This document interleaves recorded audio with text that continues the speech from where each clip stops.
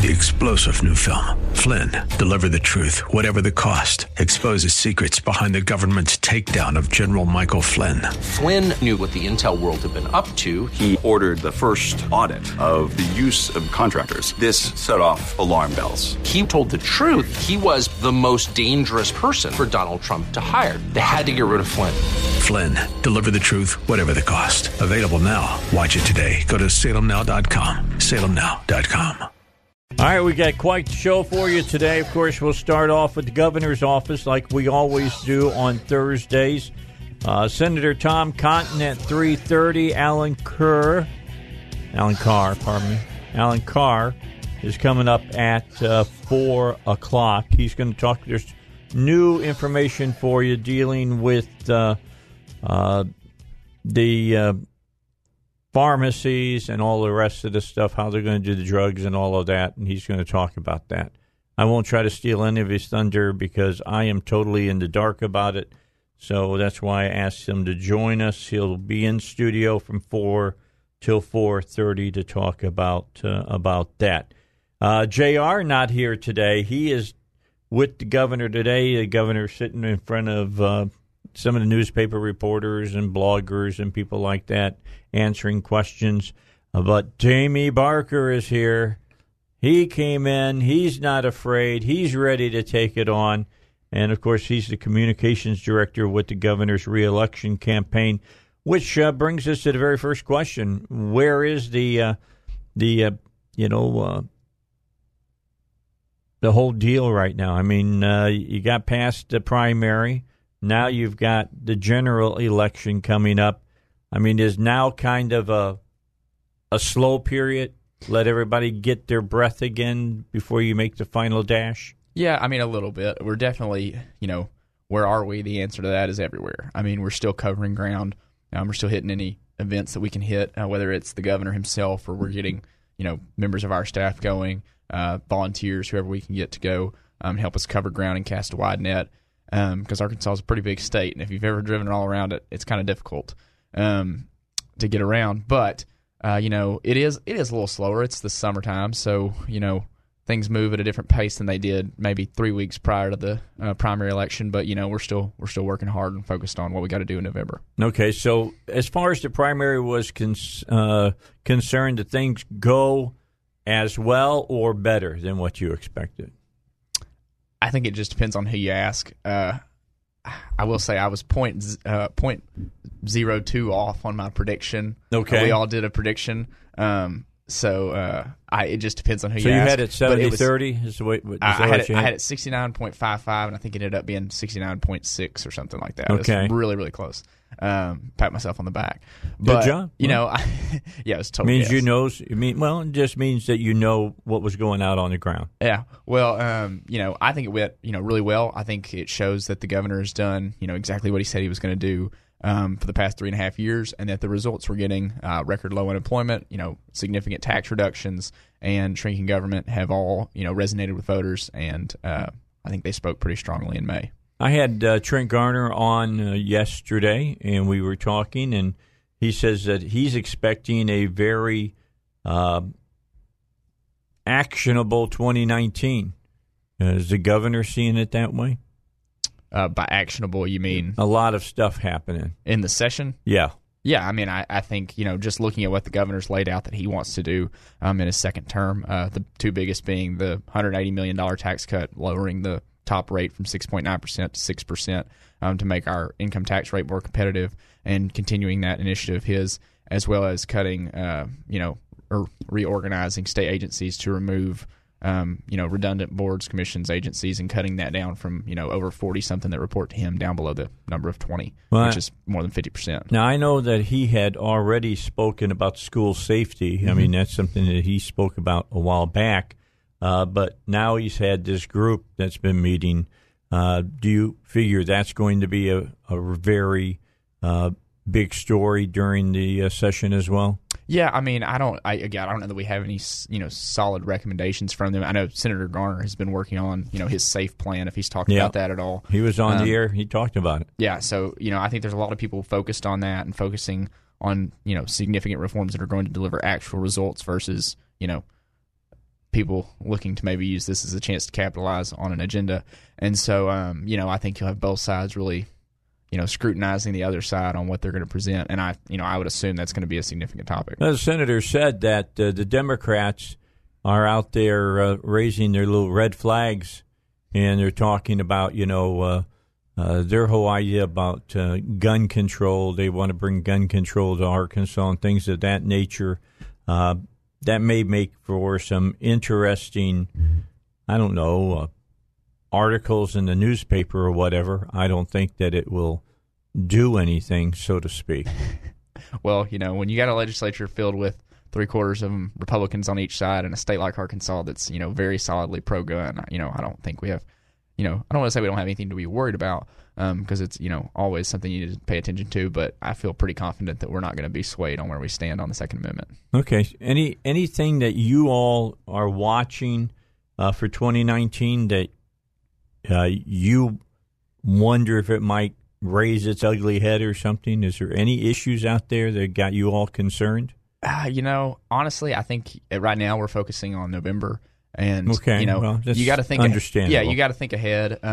But first thing you got to do is you got to win the election, and so we're focused on what we want to do going forward, what we've done, and educating people on the promises that the governor's kept.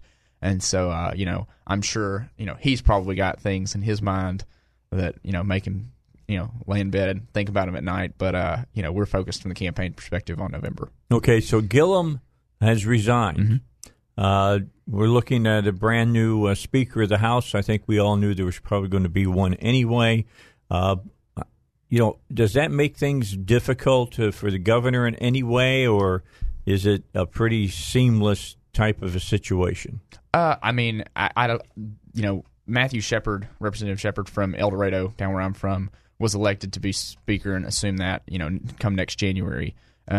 So because Gillum wasn't running for re-election already, right. I would assume that he's going to be elected Speaker for the remainder of Speaker Gillum's term. If you saw yesterday, I thought that was a really classy move. Representative Andy Davis from West Little Rock, who had originally run against Speaker-designate Shepard for the speakership and lost, tweeted out that he urged his House colleagues to support Representative Shepard because it makes sense to let him.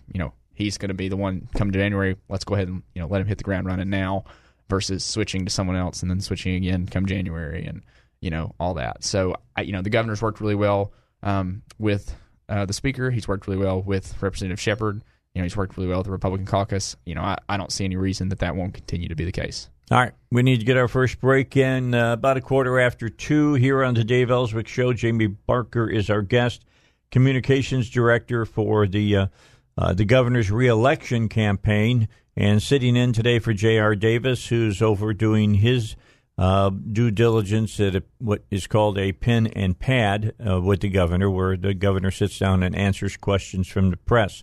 We'll come back. We'll talk more. Governor's been up to Washington, D.C. some more. We'll talk about what are some of the things that he heard about.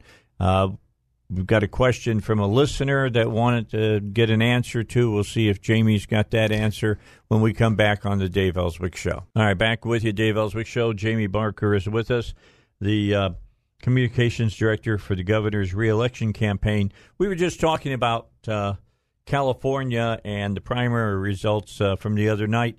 Did you see the story that California is going to offer Medicaid expansion to illegal aliens? It's going to cost them $3 billion a year. Now, here's my take on that. They will not be able to pay that. It's just not going to happen, and they're going to end up going to the feds for more money. Now, I can already hear the laughter in the White House, okay? But the Democrats in Congress and in the Senate, they ain't going to be laughing. But it's just another reason why don't vote for any Democrats. There you go. I mean, seriously. No, that's a perfect example. I mean, look, regardless of your opinion on, Medicaid expansion or Medicaid in general, that is just a whole nother step and issue in and of itselse. Well, illegal aliens? Yeah, that's a huge thing. Yeah, $3 billion. Taxpayer money, yeah. Californians taxpayer money, and they've got they've got people leaving left and right from that state right now, going to Arizona, going to New Mexico, and showing up in Texas even. Yeah. I'm going to tell you what. Please don't come here. I don't want your liberal claptrap that you bring with you, because they do. They bring it with them. They change things. Look at Florida. Well, some of them leaving, aren't necessarily liberal. They're just trying to escape the tax climate. Yeah. And if I'd say it's pretty good persuasion to be a conservative if you experience the pains of paying the crazy tax rate in California. Yeah, I just want to be conservatives on both sides of the issues, on social and on financial. Sure. I don't want things all changing because you got a bunch of Californians leaving their state. So stay where you're at. We'll help you saw it off and let it, float out into the ocean. That'd be fine. Or better yet, vote for splitting the state up into 3 states. Or just be a Republican. Yeah, or go Republican, go red in that blue There's area. An easier alternative than sawing your state off into the ocean. Because, San Diego is purple. Mm-hmm. L.A., of course, and San Francisco are vividly blue. So, but a lot of people in San Francisco are getting fed up. Have you seen any of the housing costs out there? It's insane. Yeah, I have a friend nuts. whose mom bought just a small little apartment in the 80s, and I think she paid something. I mean, she paid $75,000-$80,000 for it, which at the time was a whole lot. Yep. Property value was still high there, and I think she ended up selling it for something crazy, like $1.7 million or something insane. Absolutely, and it's like a rundown. I mean, it's not like this is not something that's some great Airbnb spot that you pay a couple $1,000s a night for. Yeah, they said that 400 square foot nothing. I mean, that's what my garage is basically, 400 square feet, and holds 3 cars. And the interesting thing about that, somebody bought it and they paid $1.2 million. $1.2 million. I'll move my house out there and I'll do pretty good on the market out there, no doubt about it. But yeah, it's crazy. Plus, they got all these rules that they bring up. I guess you heard that they're going to require people to start installing solar on their homes. No. Oh, you hadn't heard about that? Uh-uh. Yeah, that's the next thing for them. They're going to force people to put solar panels to do their hot water heaters and stuff. A good rule for government is if it starts with require people to, it's probably not probably always won't a very work. good idea. Yeah, it probably will not work. So it's just something to know about. Oh, I found out something else. Here's a good one for you, Jamie. I know you're like me. Yeah, you like liberty, you know. Sure. And I hate having to put my kids in car seats. Mm-hmm. Did you know that your car seat has a date on it? Mm-hmm. That from that date it's no longer good. I did. Did you know that? So yes, I did, and cribs do as well. And here, the reason I know that is me and my wife are foster parents, and so to get approved, you have to have up to date, equipment, whether it's car seat, crib, whatever it is. And so we actually had a crib that we knew was less than 2 years old, so it was totally fine. And we could look it up online and say, this is the crib. Look here, this is what it is. But it didn't have the sticker on it anymore that has the serial number or whatever they used to reference it. And so we had to buy another crib. Well, here's the key. So I was aware. This is a punishment for people who have more than one child, for sure. Let's say you have 3 children. That means you can't, pass down the car seat. Yeah. Well, yeah. In a couple of years, the youngest won't be able to use that one that the oldest used. You got to buy a new one. It's insanity, and I'm waiting. I am waiting to hear, and I'm not saying it's going to happen in Arkansas first. I don't believe that will happen. But a police officer is going to pull somebody over and have them pulled over, and it's going to look back and say, how old is that car seat? I don't know. And they're going to look at the back of it. It's going to be old, so to speak. It's going to be outdated, and they're going to give somebody just a horrendous ticket and tell them they got to buy a new car seat. See, this is a scam as far as I'm concerned about car seats and things. Yeah, I mean that's tough. Do you know if is the seat date like a suggestion like it is with like a jar of pickles, like a Best Buy date, or is it like an actual like law that says if your seat is past this date, it's not good? Yes, right. Huh. Yeah, that's what it's got on, because it's plastic. Most of the seats are plastic, so if it's exposed to air is going to have its chemical way with the plastic, and it's going to get brittle or whatever. So shouldn't be putting your child in an old car seat. So maybe we should bar. I'm not saying we need to do this. I'm saying this because it could lead to this, where there'll be a law passed that says that you can't sell a car seat at a garage sale. I'm just saying. You watch me. You just watch. It's that people told me, Dave, that whole thing, they're never going to bust kids for selling lemonade at lemonade stands. Oh, yeah. That's happened in a whole lot of states. Well, I've got a solution for the car seat industry. Have you ever seen a Twinkie after about 30 years? You make them out of Twinkies, those things won't go bad. They'll stay good for forever. Well, here's my thing. Change the laws and just say, use the seat if you want to use the seat. Don't force people to use the seat. Oh, I can hear all the helicopter parents right now. Oh, my God. There are more people living here now in the United States who never were in a car seat in their lifetime, all right? And they're doing fine out there. Anyway, I'll get off of this because I'm sure the governor has no stance on this, okay? I can't say I've ever heard him talk about car seats. He doesn't want to get into this, all right? This is the stuff that I get into. It just I'll tell you why it does. I went to San Antonio. We took my year-and-a-half old grandson with us. And let me tell you what, a kid that's like, 16 months old, 17 months old, I've got one that 18 age. months, they don't want to sit in a car seat for 10 hours. There's a whole lot of other things they'd rather be doing than sitting in a car seat. They can raise noises that the pitch of will make your ears bleed. Yep. And here's what I told my daughter. We're driving down. It's nighttime.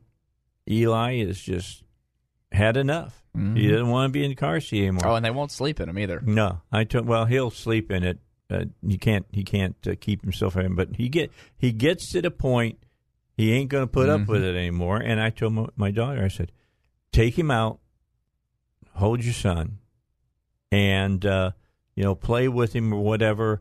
If we get stopped by the cops, they're happening to pass me by, and they see that my grandson's not in the car seat, and they stop me and they want to give me a ticket, don't worry about it. I'll pay it, okay? But calm him down. It's not good for him where he's screaming and crying so much he's about ready to puke. So that's what I have against car seats, just so you know. All right, we got a minute here. We got the news coming up. Jamie Barker is our guest, communications director for the governor's office. We're going to have for the governor's reelection campaign. JR might take exception to some of that kind of stuff, and other folks too over there, right? Yeah, I much prefer my side of the. Okay, you like the reelection side. I do. Yes. All right. We come back. We'll talk a little bit more about reelection and strategies and what do you do and things of that nature here on the Dave Elswick Show. Plus, the governor made his way to Washington. We'll talk about some different things that he talked about in Washington with the powers that be up there and what may have come out of those meetings. Some of that would be, can we go from 138 to 100% poverty level? The answer right now is who knows? We've got the news right now, though. Let's go do that. All right, let's continue the Dave Elswick Show, 25 minutes till the hour. And my guest is Jamie Barker. Now, normally it's J.R. Davis, but J.R. Davis he's working hard today, standing to the side, watching the governor, as the astute governor that he is, handle himself without any problem whatever. And not Jamie, but JR is really not needed there, but he has to be there just in case. You never know. This is it's what I did whenever I was in the United States working with the Air Force. Typically, my jobs were overseas because we were Armed Forces Radio and Television. So we went to the troops when they were stationed outside the United States. We came back to the U.S. and we went to PAO offices. And then typically we got stuck with the commander of the base, making sure we went with them on interviews and things like that. And here was my only thing that I would ever say to the general. And the guy that I had when I was back here in the States was General Constantine. I said, General Constantine, sir, remember, if they ask anything about nukes, you can neither confirm nor deny that we have nukes at Wordsmith. Everybody figured we did because there's all these B-52s and there's Constantine wire all around the fence on the top, so people are figuring, well, there's probably something in there that we're not supposed to be touching.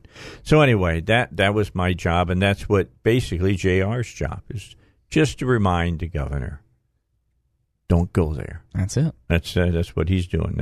That's important for him. All right, before we get back to Jamie, because I got some questions about what went down in D.C., we want to talk about that. Governor's been to Washington. Know that if you're thinking about claiming your Social Security benefits, stop. You could be on the verge of making an irreversible mistake that could cost you tens of thousands of dollars in the lifetime of the Social Security that you get. This decision could trigger an avalanche of taxes and double your Medicare premiums. You could avoid that by attending an educational maximizing Social Security class on Friday, July the 13th, hosted by David Lucas from David Lucas Show. You hear him right here on 101.1 The Answer on Saturdays. You hear him on my show from time to time. I bring him on to ask him questions about Social Security and other things you need to know about the stock market. This workshop makes claiming your benefits simple and easy. Registration's $18, includes a 34-page workbook maximizing your Social Security benefits. The seating is going to be very limited, probably less than 30. So if you've saved $100,000 for retirement, call 501-653-6690. Don't leave tens of thousands of dollars in Social Security benefits on the table. Again, that number, 501-653-6690, or visit davidlucasfinancial.com. That's all you got to do. And you can get yourself a place to see exactly what's going down in that special seminar. All right, so the governor had several meetings in D.C. this week. Amongst the topics talked about, Jamie, were trade, tariffs, Arkansas Works, cybersecurity, and he's going to be talking, that's what he's talking about today in the pen and pad. A lot of people don't realize the whole trade thing is important because we do a lot of trade with rice, we do a lot of trade with chickens, all of that kind. We're poultry and produce, basically, a lot of farms. Yeah, I mean, our agriculture industry is, the top industry in the state for a reason. The governor went to D.C. to meet, with different government officials on trade and the potential tariffs and the tariffs we have and the, looming trade war that everyone keeps talking about in the media. That hasn't materialized. Right. Yet. That's why it's still looming. That's why, yeah. So, he just went up there to, meet, discuss the importance of trade for the state of Arkansas, for our agriculture industry, for our poultry industry, specifically our crops and all that that goes with it, and how much of an impact that has on the state in a positive way, and how much anything that could be damaging to that could harm the Arkansas economy that's doing really well. And so the governor supports the president. There's obviously a goal and a method to the madness sometimes that not everybody seems to be able to see until it's materialized. But while he supports the president, he also, has a duty to support the Arkansas economy, support the Arkansas farmer, and make sure that, our agriculture industry stays strong and, not impeded. Yeah, he needs to keep an eye on a lot of things that are going on. One of the other things I know that you all have been keeping your eye on, they got the work requirement here for Arkansas Works, which started on June the 1st. Yeah, they keep waiting now to see if they're going to allow you to drop from 138% of the poverty level to 100% poverty level. And it seems like things have come just kind of to a screeching halt on this, and y'all are getting any kind of information hardly at all. Do you guys have any reasons to doubt that this won't happen in the future? I don't know. I obviously work for the campaign side, so I don't always know the ins and outs of who's speaking with who over at CMS and with the federal government, the Trump administration. I do know that we've had a great relationship with the Trump administration that we did not previously have when dealing with the Obama administration. We asked for the work requirement, I think at least once, maybe twice under the Obama administration. They said no, flatly. This is an entitlement program. The Trump administration was a different approach. They understand that, this creates an element of individual responsibility that we don't have before. It creates a program that makes it more of a stepping stone to pulling yourself up on the economic ladder. And so, we've gotten a really good response, had a really good relationship with the Trump administration, with CMS, since Trump was elected. And I think the governor's meetings up there continued that relationship. It's still really strong. Obviously they haven't granted us the reduction from 138 to 100. I don't know. I don't have any insider information on, to be helpful on giving you a tip on whether that's going to happen or when it would happen if it does. I know that it's still a goal of ours and something we're still focused on and working on, and working with CMS to see if we can get that accomplished. Well, we all know that the wheels of the federal government, state government too at times, but the federal government for sure grind slowly. And that seems to be what's happening because, the whole work requirement is completely new. Yeah, we're the first. Arkansas is the first state we were the third state to receive the waiver. We're the first state to implement it. And like I said, that went live on June the 1st. So, this month, members in the Medicaid expansion population who are able-bodied are going to have to start either working, looking for work, or volunteering and, documenting those hours and where they're at to maintain. What's the word from the bowels of the government? How do they think this is working, or do they know that yet? Yeah, it's been less than a week at this point. I haven't heard anything negative about it. I think DHS had a very clear plan on how they wanted to implement this. And, as with anything, there will be, places to make adjustments and improvements on. But I think overall, people were really excited to get this started. It's, again, something we've been asking for a while. And thankfully, we have a Republican president who understands the value of it. And so, yeah, I think we'll see, continued improvements, but that, it's a solid rollout of the program. Okay, a couple of things my listeners asked me to talk about with you, one being, where are we on this whole school safety issue here in the state? I know that we've got a special group that's talking to people, soliciting information. When are they supposed to have something in written form for you all? I don't know an exact date off the top of my head. I would assume that their goal would be to have something this calendar year, because we've got a legislative session in 2019. So if there's any, proposed legislative fixes or proposals to give school districts leniency to, institute things that might work better for their school district, and, more of a local control that they understand how to better protect their schools. I would assume that would have to be done, completed this calendar year, so that I don't know that. Again, I'm campaign side, so I don't always have the specific dates, but, common sense, I would think, would dictate that would need to be this calendar year. All right. We've got one other question from the listeners. We'll get to that when we come back after this final break on the Dave Elswick Show. All right, back, and Jamie Barker's with us. He's communications director for the governor's reelection campaign. He's sitting in today for J.R. Davis. J.R. will be back with us next Thursday here on the Dave Elswick Show. And here's the other question our listeners have been asking about over time, because this is a law that was passed back in 2017 general session, and that was to go out and raise the speed limit to 75 miles an hour. And I've not seen any 75-mile-an-hour speed limit signs go up, and they just want to know, as I do now, why that hasn't happened, and where are we on it? So I have an answer for you. Okay, good. The long-awaited answer. The bill did not establish 75-mile-an-hour speed limits in Arkansas. Okay. It established the possibility of 75-mile-an-hour speed limits, pending the Highway Commission studying the safety effects of a 75-mile-an-hour speed limit. They have not completed that study on safety and implementation, because obviously it could vary based on area or whatever highway it is. And so, Arkansas's got a whole lot of roads to cover.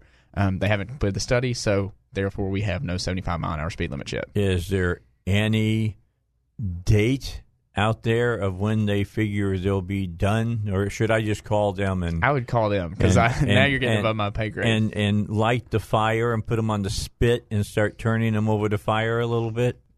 Look, it's America. You do whatever you want. I like how Jamie says, Dave, you know that I cannot get into that discussion. All right, Jamie Barker is our guest. Let's finish up by talking here in the last 8-9 minutes here about the campaign. There's a lot of things that go on in campaigns people are not aware of. Probably the clearest view anybody got of it was back in the 90s when Clinton ran for president, and they did so much on specials and documentaries about the war room and all the rest. What are some things that people would be stunned if they heard what was going on behind? And, it's not like Nephra stuff. That's not what I'm even alluding to. That they would be going, wow, I didn't know they could do that. Yeah. Okay. Well, let's start with just things people would be surprised and just wouldn't think about. Okay. Have you ever seen 40,000 pieces of candy? I have not. Well, I have, because we went ahead and it was cheaper, in projecting, here's how many parades we're going to, and, each time we have to go to Sam's and buy this bags of candy. We found out, why don't we just buy the stuff in bulk? Yeah. So, we bought a whole lot of candy, and we're like, okay, this is going to save us a couple $100. Now, was it Jolly Ranchers or what? It's assorted. We didn't buy 40,000 pieces. Smarties, we didn't buy 40,000 stuff like pixie that. sticks. No, so that's a good example of just something that you wouldn't think about, but you've got to actually we had to think through our candy making decision right there. How can we save money in the long run if we're going to buy this candy? Let's buy it in bulk. That's not cheap either, I bet. It was not cheap. It was actually kind of surprisingly cheap to me for what sounds like. 40,000 pieces of candy is a whole lot of candy, right? Yeah. It's a pretty good size crate full, and so it wasn't, it was a lot of candy. I will say that it takes up a good portion of the room it sits in. I got you. Okay, so that's one thing. That's pretty cool. File that away under your trivia. There you go. You may be asked about that. What about, everybody hears about the war room? Mm-hmm. Can you talk about that? What kind of things are discussed when you all get together? Most of the time when people talk about a war room that I've always heard it talked about, you're talking about election night. Okay. That's generally speaking.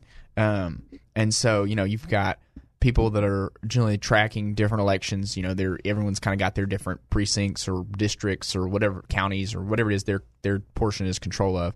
They're looking at, what did we project we were going to get? What did we get last time? What did so-and-so get when they ran in, X, Y, and Z? Mm-hmm. I remember doing this when we were looking at the presidential returns. I was in the war room for the Republican Party when I was the political director there 2 cycles ago. And I was sitting there, and we were looking at the presidential. We'd won big time in all our state races. We were, super thrilled how that went better than we could have expected. The only thing left, cherry on top, was for Trump to knock off Hillary, and it looked really good at the time. Mm-hmm. The only state that was pending that really could change the potential of him winning at that point in the night was Pennsylvania. And Yep. And there were 3 precincts left to report. And so, Trump, I think, had like a 5,000 vote lead or something. So I was like, well, I'm going to go pull those precincts from, Pennsylvania Secretary of State. And we're going to look at what Romney got and what, McCain got and what Bush got. And we're just going to see, what and we pulled them up, and 2 of the 3, Romney got like 67, 69% or something crazy. So, Trump wasn't going to do worse than Romney in rural Pennsylvania. Mm-hmm. And so at that point, we were able to predict, hey, we can all go out, do the happy dance. That's right. We can all high five, go out there, and enjoy the rest of the party with everybody else who's been, out there watching the TVs and stuff. And so that's just like a, kind of a microcosm of what you're doing in a war room. So when you walked out back to the party, mm-hmm. you had some inside information there. And probably the networks hadn't announced anything yet. Mm-hmm. So you're sitting there and you're looking and taking bets at that point. Yeah, I walked around to everybody and bet him $5 that Trump was going to win Pennsylvania by at least 6,000 votes. No, I'm just kidding. But yeah, no, it is an interest. It's very. That's one of my favorite parts of elections. That last couple hours after the polls close, before there's any certainty on what's actually going to happen. Even if you know you're going to win, the question. I mean, you still want to win by more. You can always win by more. And so you're waiting to see how much this blood and sweat has paid off. And so being able to sit there, we've got somebody sitting. My mom ran for state representative in 2016 for the first time, and I had somebody sitting at a polling location in Locust Bayou, which is in the middle of nowhere in South Arkansas, and we had the 37 votes from Locust Bayou's that precinct that they were at, and we were able to write down all these precincts and know she won before the county courthouses even had the votes reported to them yet. And so it's an interesting time. If you ever get a chance to be in one, it's pretty it's a lot of fun to watch. It is. It is. I agree. And so the other question that I have for you is, before that, let's go out a couple of weeks before the day that everybody goes to the polls, Election Day. Mm-hmm. Do you all have, if you talk about Congress, you're talking about, the whips and things of that nature, the people that are out there making sure the votes are going to be there and whatever. Do you have enough people within the organization to touch base with the people that are in the state? And are you getting out the vote? Have you been talking to the people? Have you been doing this? Have you been doing that? Does that all go on? Oh, yeah. Yeah. So obviously, in a statewide race in Arkansas, our campaign has, pretty decent sized staff comparative to what's probably average. And it's still only like 6 people. So, we're obviously not able to go out and talk to everybody. So we're relying on, we've got county coordinators in each of the 75 counties. Sometimes we have multiple county coordinators for larger counties or counties with, larger populations, 2 population centers on each side of the county. And, the state representatives, state senators that are supportive are helping us. The county judges are helping us. County sheriffs are helping us. Just volunteers in general are helping us. And so, you've got to cast a really wide net in Arkansas. It's a big place to travel. And so, yeah, you got to rely on, your people on the ground there to know what's going on, make sure that, whether it's door knocking, making phone calls, or just going to a county fair and, having a booth with some signs and, push cards, whatever that is, it's really important to have those people in those places doing that, because there's no possible way just the internal campaign could possibly cover that much ground on their own. Okay, so over the last 8, 10, maybe 12 years, a lot of things have changed as far as analytics. I mean, if you think baseball is analytics, you have no idea about what political races are like now. What is the biggest? Is that the biggest change now as far as a campaign goes? Yeah, I would say. I mean, where the votes are typically? Yeah, and you could get a lot of that. A lot of it's not necessarily a change in what you're getting in the end. It's the change in the efficiency and how you get it.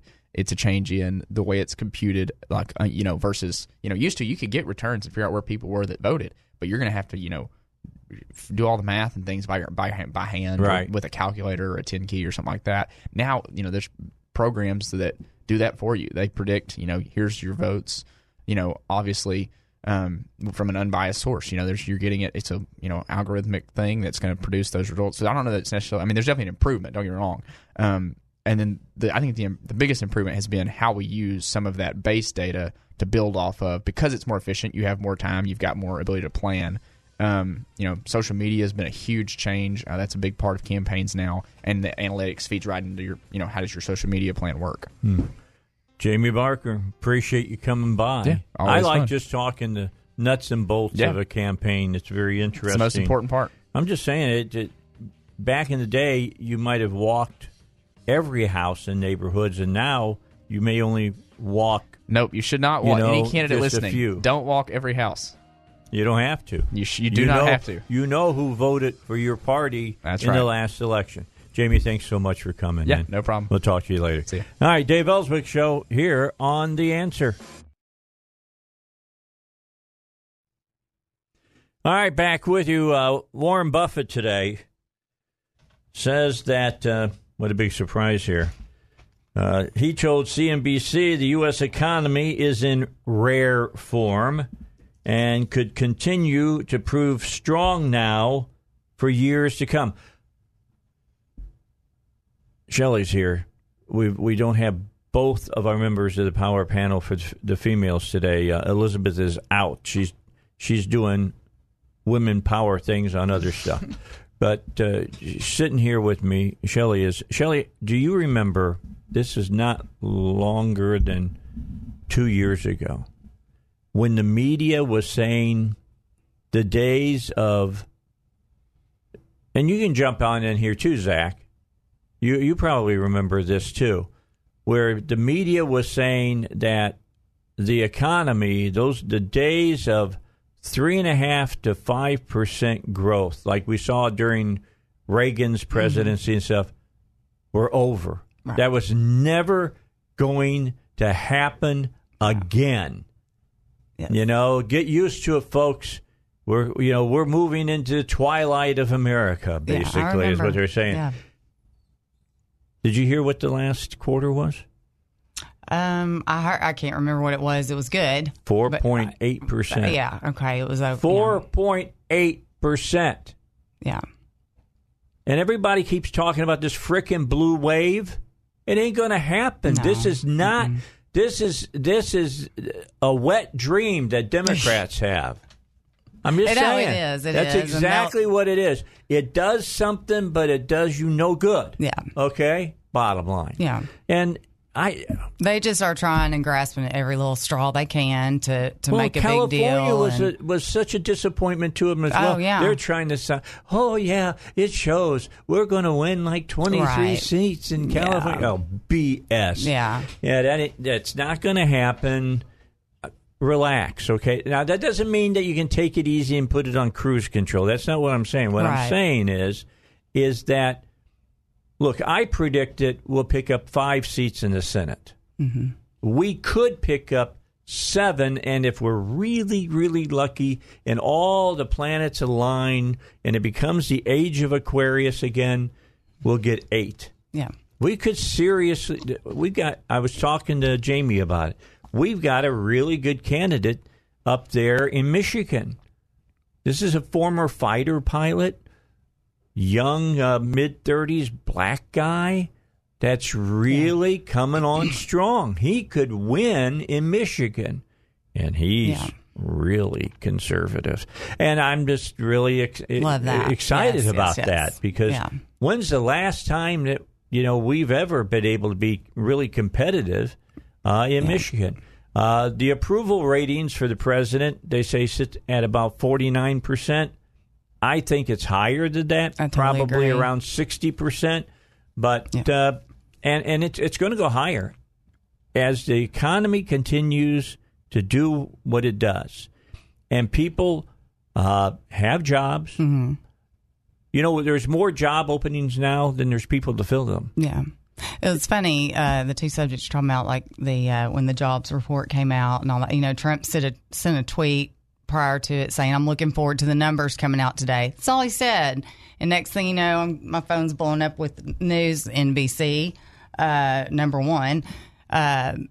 Presidents aren't supposed to tout numbers before the jobs report, before these reports come out, blah, blah, blah. Like they can't, they knew it was good news, so they had to do it with a but, and then the whole, about his approval ratings and whatnot.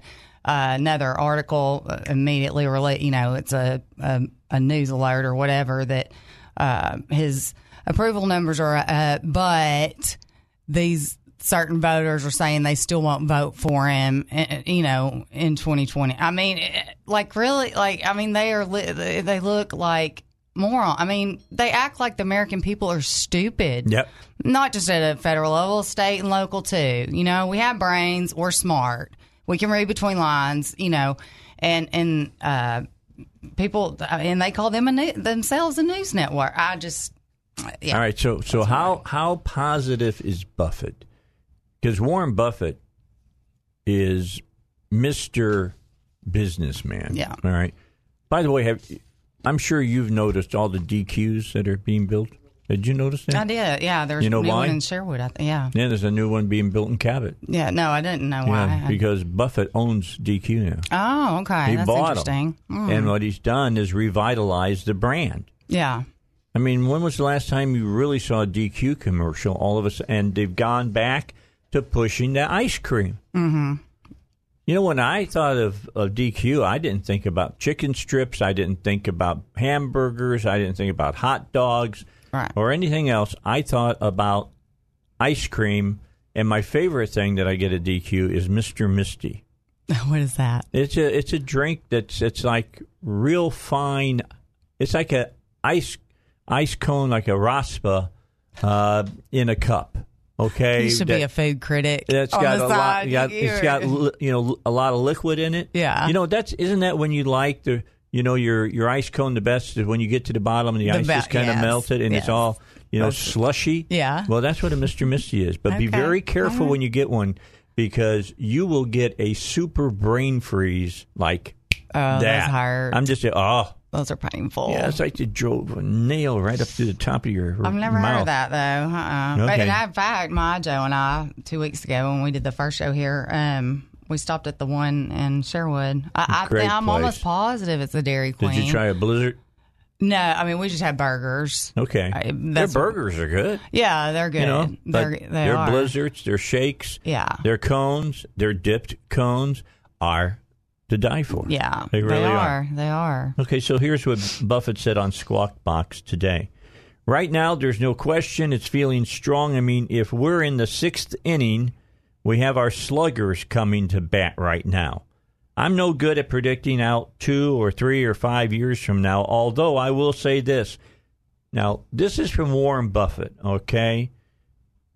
There's no question in my mind that America is going to be far ahead of where we are now 10, 20, and 30 years from now. But right now, business is good. There's no question about it. Now, he did say this also. That doesn't mean you go out and buy a bunch of stocks. Right. Just because business is good does not mean the stock market is going to be tremendous. Like the decision on the stock market has to be made independent of the current business outlook. I don't think you should buy stocks based on what you think the next 6 months, a year is going to bring. And he's like, I've always said, if you're going to play the stock market, you got to be in it for the long game. Yeah.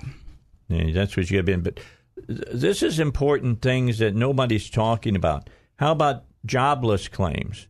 The number of Americans filing for unemployment benefits unexpectedly fell last week, which points to a further tightening in the labor market conditions.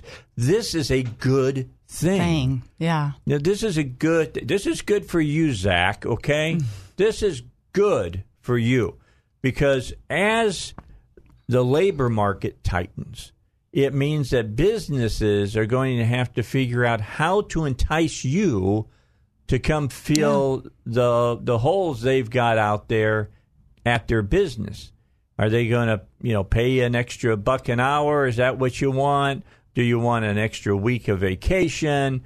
They'll figure out what it is. Here, when did you ever think that you would hear Walmart say, and there's somebody else that's doing this as well, that they will pay you to go to college, pay for your books.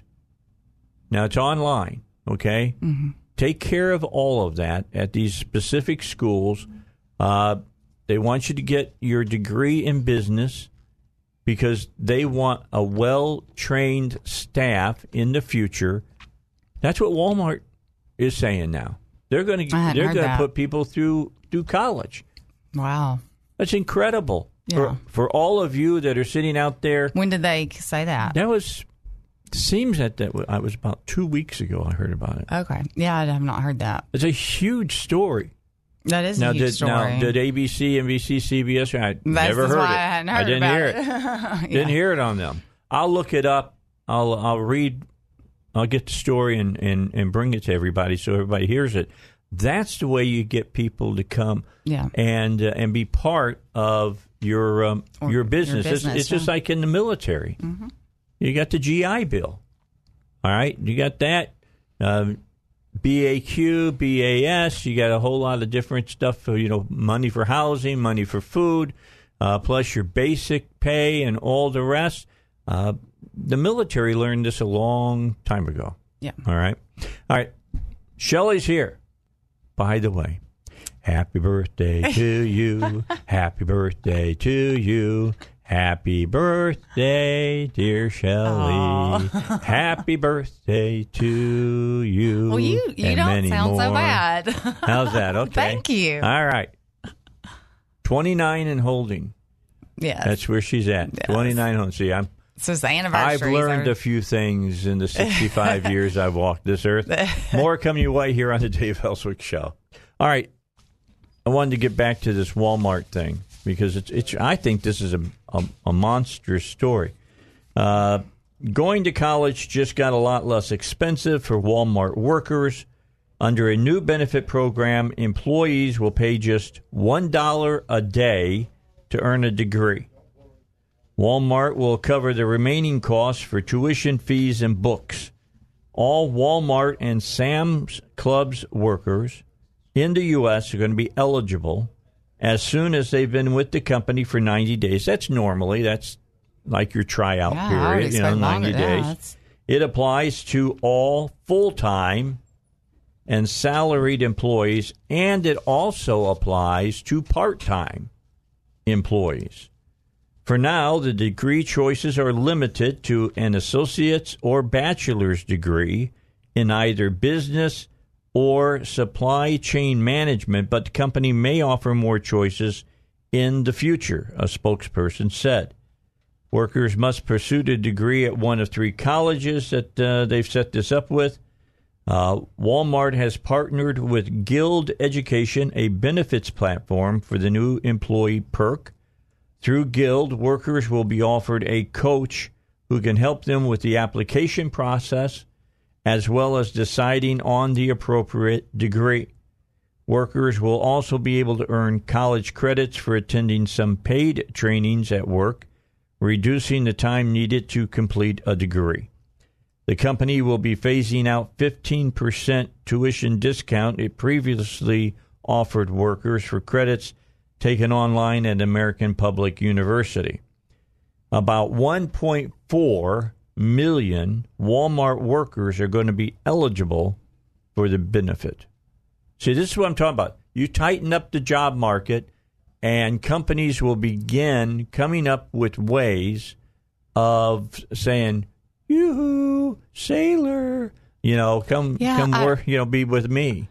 I guess I'm devil's advocate, but how are they going to pay for that? I mean, that's I know Walmart's like global. I mean, they're number one, multi-billionaire company, but that's a lot of money for college tuition and all that for their workers. I'm just trying to figure out, are they going to raise costs and we're going to pay? I mean, how? Well, I'm sure that they have got something going on with these universities. The University of Florida.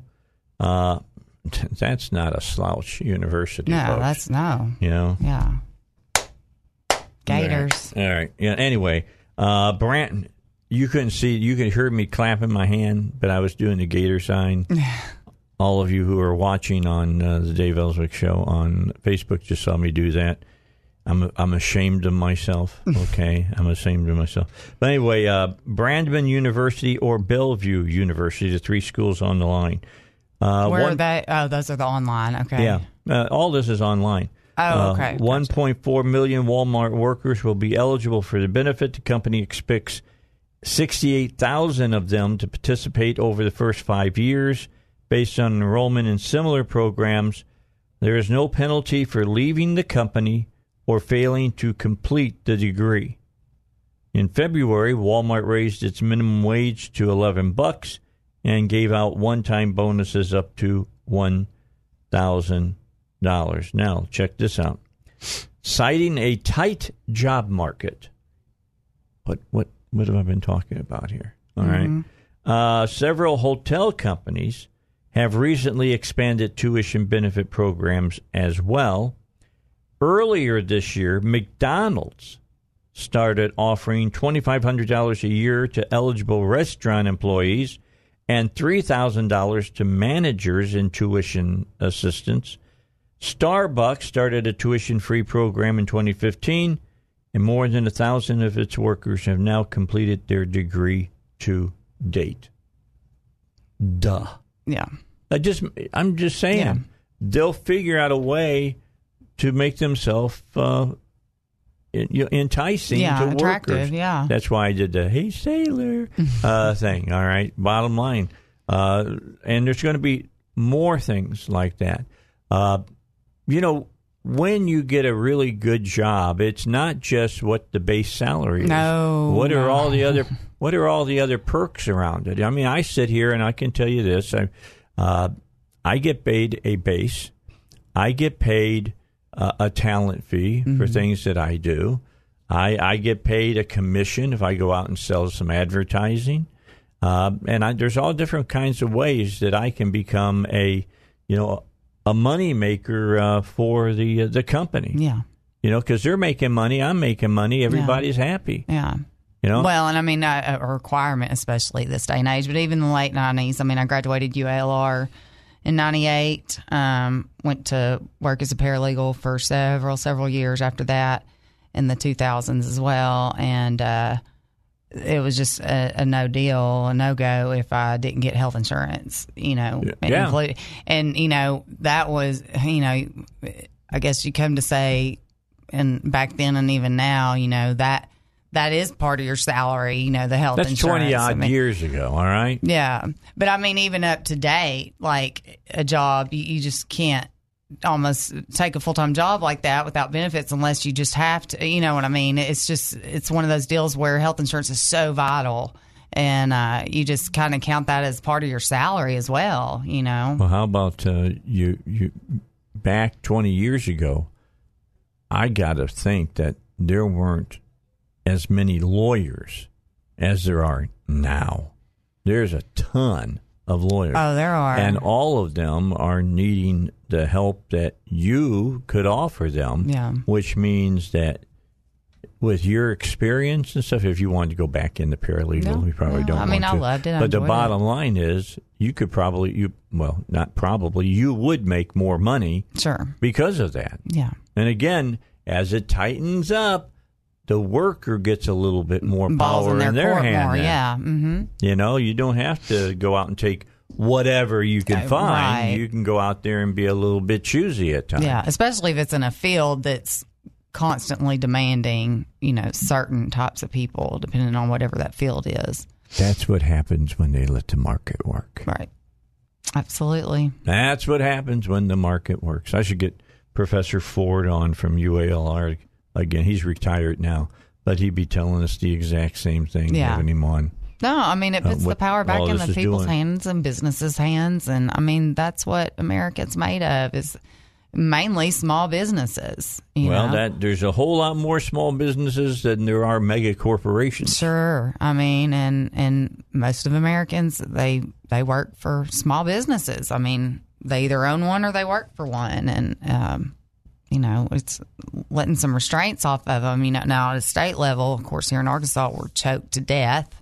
Small businesses are, and at the federal level too. But as far as letting the market work and putting more power back in the hands of the businesses and the people, it does make it more enticing for the workers, to where they can not just have to go beg for a job and take anything. Yeah.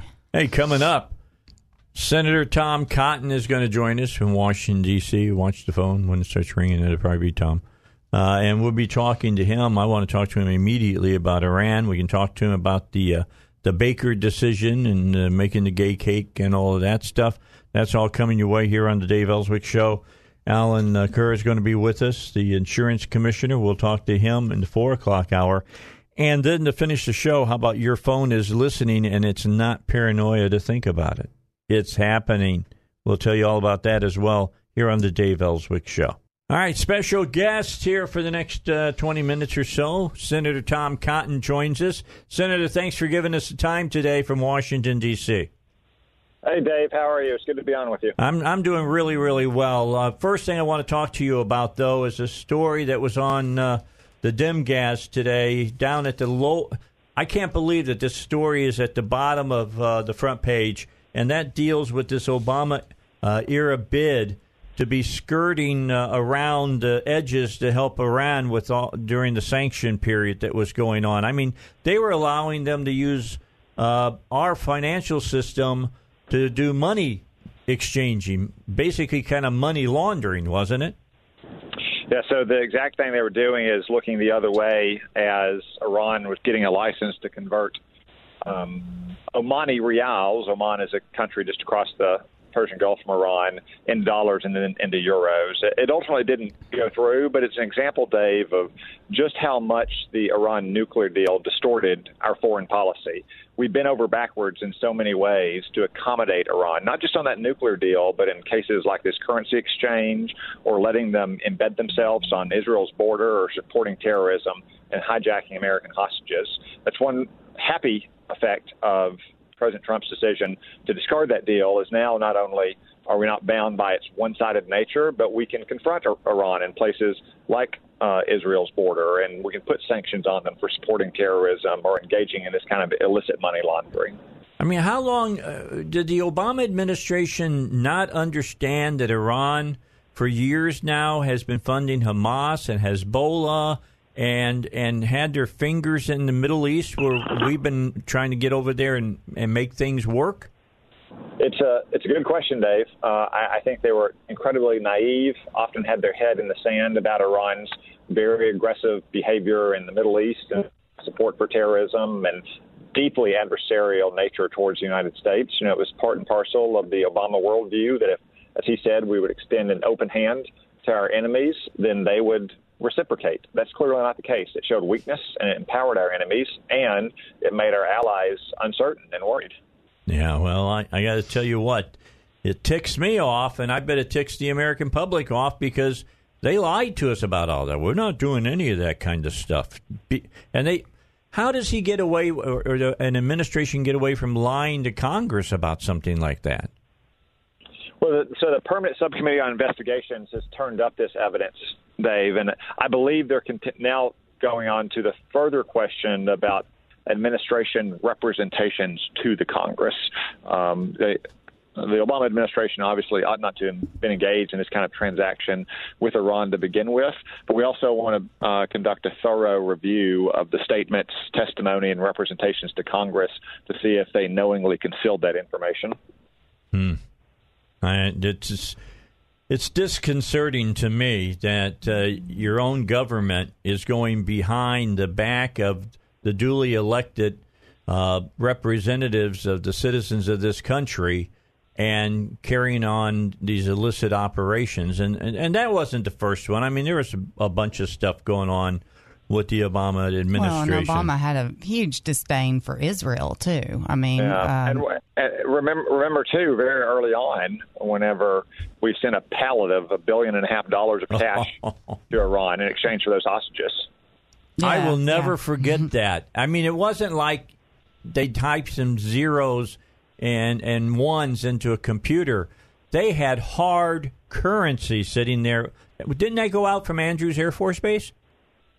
I don't remember the exact details about it, Dave, but I know this. It was, basically just sitting on pallets, shrink wrapped. Yeah. Like the way you see in a Hollywood action movie. Yeah. Also, Iran was able to invade the restrictions we had on them accessing the U.S. dollar and the international banking system. Again, it's just an example of how far the Obama administration bent over backwards to accommodate Iran in every case. At the same time, it was sticking its finger in the eyes of our traditional allies in the region, like Israel and Jordan and Saudi Arabia and the United Arab Emirates. Yeah, it makes me question his motives. That era is over. We are now treating our friends like friends and our enemy, Iran, like an enemy. Yeah, let's talk about treating our friends with friends. Let's talk about, I haven't talked to you since this happened. Let's talk about our embassy now in Jerusalem. And that was a huge, huge deal. It's a great step for the United States and for our ally, the nation of Israel. Israel is the only nation in the world that didn't get the right to choose its own capital and have other governments recognize it as that capital. That was an affront to the sovereignty and the dignity of the people of Israel, and I'm glad that the president has finally opened our embassy in Jerusalem, as Congress has called upon him to do unanimously as recently as just 2 or 3 years ago. And I think we've also seen, too, that once again, all the hysterical predictions about the violence and the wars that some decision like this would create are overblown, and we've moved on just like I predicted we long would, to whatever is next on the agenda in the Middle East. But in the meantime, the United States has an embassy in Jerusalem, which is the eternal capital of the Jewish nation of Israel. Yeah, it's great. It was great. It was fun to watch. It was great to listen to the president. It was great to listen to, of course, Netanyahu and talking about that happening. And here in my studio, we got the Israeli flag that hangs in our studio because Israel is our number one ally. A lot of people think Europe is where our number one allies are. I'm going to tell you what, over in the Middle East, I don't think there's anybody in Europe that's better. Maybe Britain is as good as Israel is. I mean, just amazing.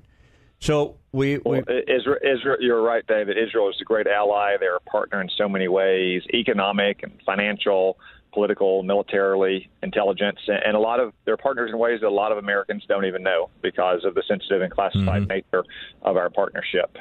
We have that with other countries. I can tell you it's probably stronger with Israel than it is with anyone else. By the way, can you talk just for one small moment about that huge coup Mossad came up with when they went in and got how in the heck did they get all those records out of Iran? There was a ton of stuff there, Senator. It was unbelievable what they came up with. I can, but I won't. I will say this: the Israeli intelligence services, to include the Mossad, are highly skilled, some of the very best in the world. They also have the benefit of a different geopolitical situation than what we face in the United States.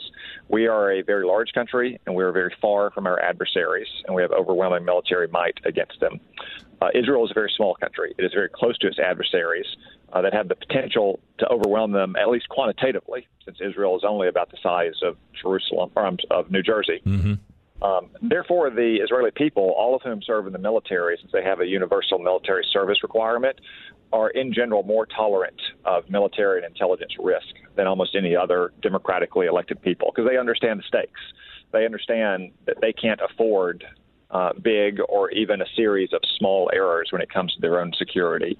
And that's a national asset that Israel has, that its military and that its intelligence agencies have. Well, it was an amazing thing. That was as big, as far as I'm concerned, news-wise, as what happened in Entebbe back in the day. That was incredible. Really, really was. All right, so let's talk about North Korea. It was funny. I mean, Rudy Giuliani said that Un was like on his knees begging for this. Do you buy that? I think so. The president, and I think wrong-footed Kim Jong-un when he accepted his initial invitation, and Kim went through several weeks of negotiating with the United States about how they're going to meet and also running off to China a few times. Then I think he began to get nervous about the approach of the summit and what it would mean for his security, and both from a government standpoint and his personal security as well in the long run. And he thought that he could pull out the old North Korean playbook of bullying and posturing and demanding concessions for the mere act of talking.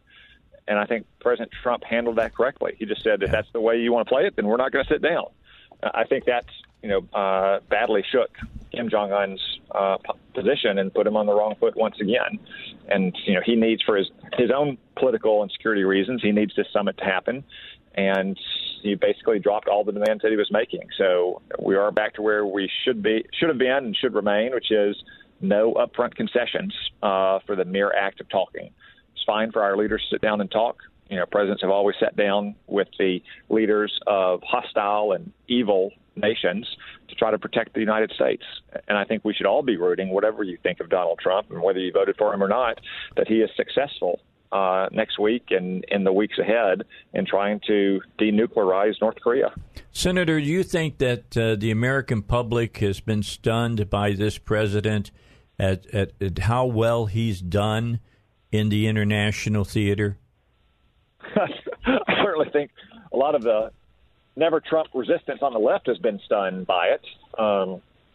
But, look, I would contend, Dave, that Donald Trump has a lot more in common from a foreign policy standpoint with presidents from Harry Truman to George Bush 43 than Obama did with all of those. Mm-hmm. Barack Obama was the one that truly had a radical approach to foreign policy, rewarding enemies like Iran and Russia and China, and turning our backs on allies like Israel. Donald Trump is the president in keeping with long decades of bipartisan consensus that America needs to be strong in the world. Our military has to be second to none. The president must show a willingness to employ military force when our vital national security interests are in stake, and that the simple principle of knowing who your friends are and helping them and knowing who your enemies are and hurting them is not a bad guide when it comes to national security. Well, I just think he's done a wonderful job. I'm stunned by that he actually did what so many other presidents said they were going to do in moving the embassy to Jerusalem. That's what does it drive you crazy, Senator, that you've got all of these politicians who vote for things and say, yeah, let's do that, but knowing full well probably the person in charge won't do it. Then somebody gets in there and does it, and they all act like they're going to have apoplexy or something. Well, it's happened for a long time, not just with politicians, but with presidents who have promised to move that embassy. And that's a perfect example, Dave, because every member of the United States Senate, just a couple years before the president's decision, had voted to reconfirm our position that the embassy should be in Jerusalem. And then the president announces that he's going to follow the will of Congress and the law and basic international norms of respect for a sovereign nation and move our embassy to Jerusalem. And the Democrats get the vapors about it and start predicting Chicken Little is going to fall and there's going to be a general war in the Middle East. Mm-hmm. When in reality, not only is there not a war, it doesn't even prejudge any of the sensitive questions about the status of Jerusalem in an ultimate peace agreement between the Palestinians and the Israelis, because they can still draw those lines anywhere they want to. Everyone knows, though, that Jerusalem, whatever kind of peace agreement there ever might be, is going to be the capital of the nation of Israel. All right, we've got just a couple more moments with Senator Tom Cotton. What about the cake baker decision that occurred here just a few days ago? Big win for religious liberty or just a minor win for religious liberty? Dave, it was a big win. It said that government bureaucrats can't be openly hostile towards Christians who want to live out their faith in their work, especially when that work is artistic or creative or expressive. Let's remember, the baker in this case, Jack Phillips, perfectly happy to serve gay customers. And as far as he knows, he served dozens of them. He simply did not want what he considered to be his expressive creative artwork, a wedding cake, to be used as part of a same-sex marriage. But other than that, he was perfectly willing to serve any other kind of cake or baked goods or what have you to gay customers. It's not like he had some litmus test hanging up on the door. Yet the Colorado bureaucrats in this case were openly bigoted towards his religious views and compared them to some of the worst offenses in human history. If he had lost that case, it would have been a very dark day for religious freedom in our country, which is the very first freedom. Now, it doesn't settle all the matters in this case. It may come back again in the future. Cases may come back again. I certainly hope, though, that government bureaucrats who are tasked with enforcing the law will be respectful of religious freedom in cases like this. All right. And then, Senator, have you and the majority leader talked a little bit about this cancellation of the August recess? You think it's a good thing? We have. I told him many weeks ago that I supported extending the summer legislative session, Dave. We've faced unprecedented Democratic obstruction. We saw it again just this week. We had to conduct multiple votes to confirm a federal judge who ultimately got confirmed 95-0. In years past, Dave, before the president took office, that's the kind of vote that we would have had maybe 2 hours of debate on so the guy's two senators could give him nice speeches about his records, or we would have just had a voice vote. We don't even have a recorded vote. That's why there are so many vacancies in the federal government. It's also why we have failed to pass the spending bills to fund the government for so many years now. So I hope this extra 3 weeks of session in August will allow us not only to confirm nominees to the federal courts in these very important executive offices, but also allow us to fund our troops and make sure that they have the resources they need keep our country safe. Senator Tom Cotton, thank you for the time. We appreciate it, and we'll have you back on, hopefully, in the near future to talk some more. Great. Thank you, Dave. All right.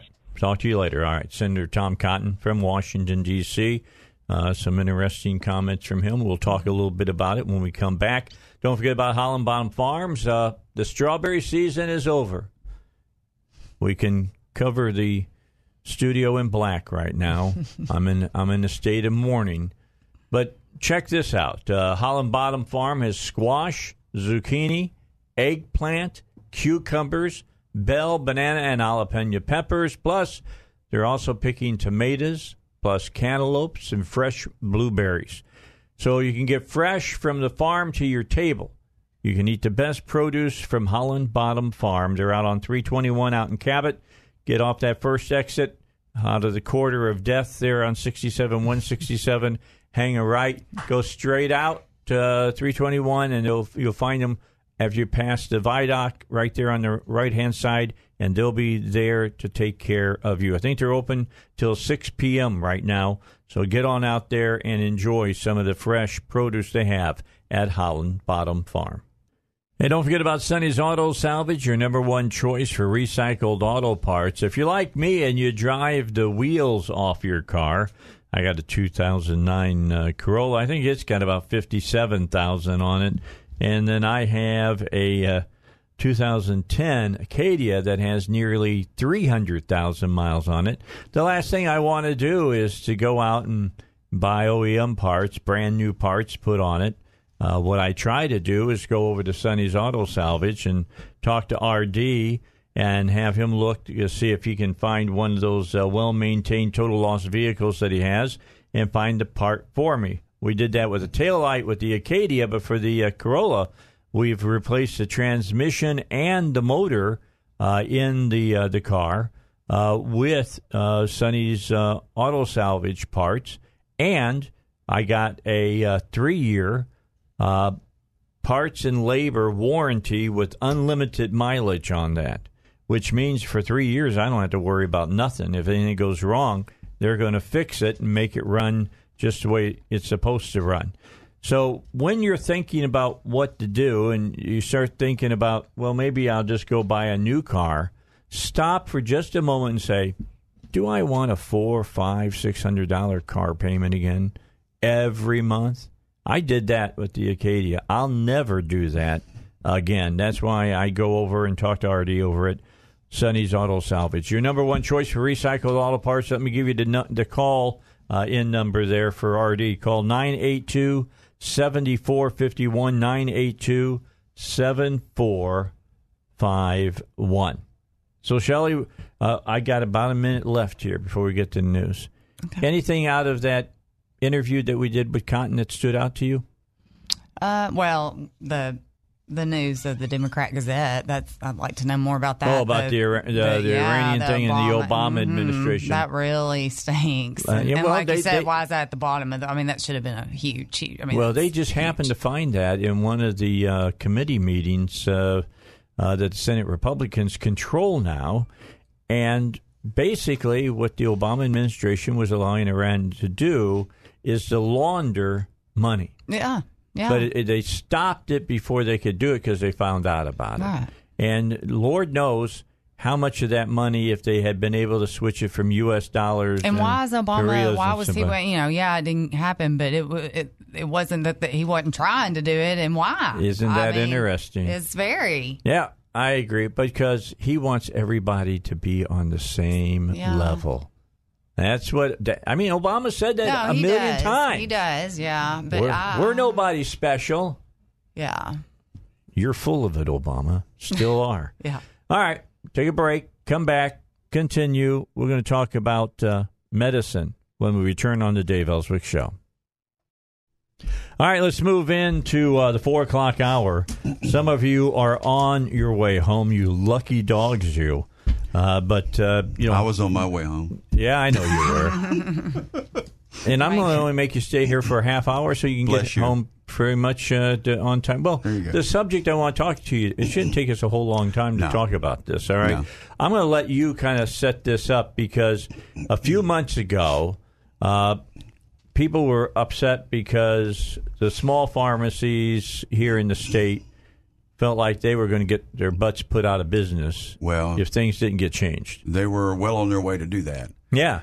Well, I mean, to kind of set the stage, what happened was that the PBMs, pharmacy benefit managers, what a lot of people don't know is that is probably, it's a middleman between your insurance company and your pharmacist. Okay, they manage all of the drug payments, those claims for your pharmaceuticals. Okay, the insurance companies don't really manage those anymore. They got too big for them. So this incomes this about the year 98, 99, 2000. These companies come in. They start out as a software company.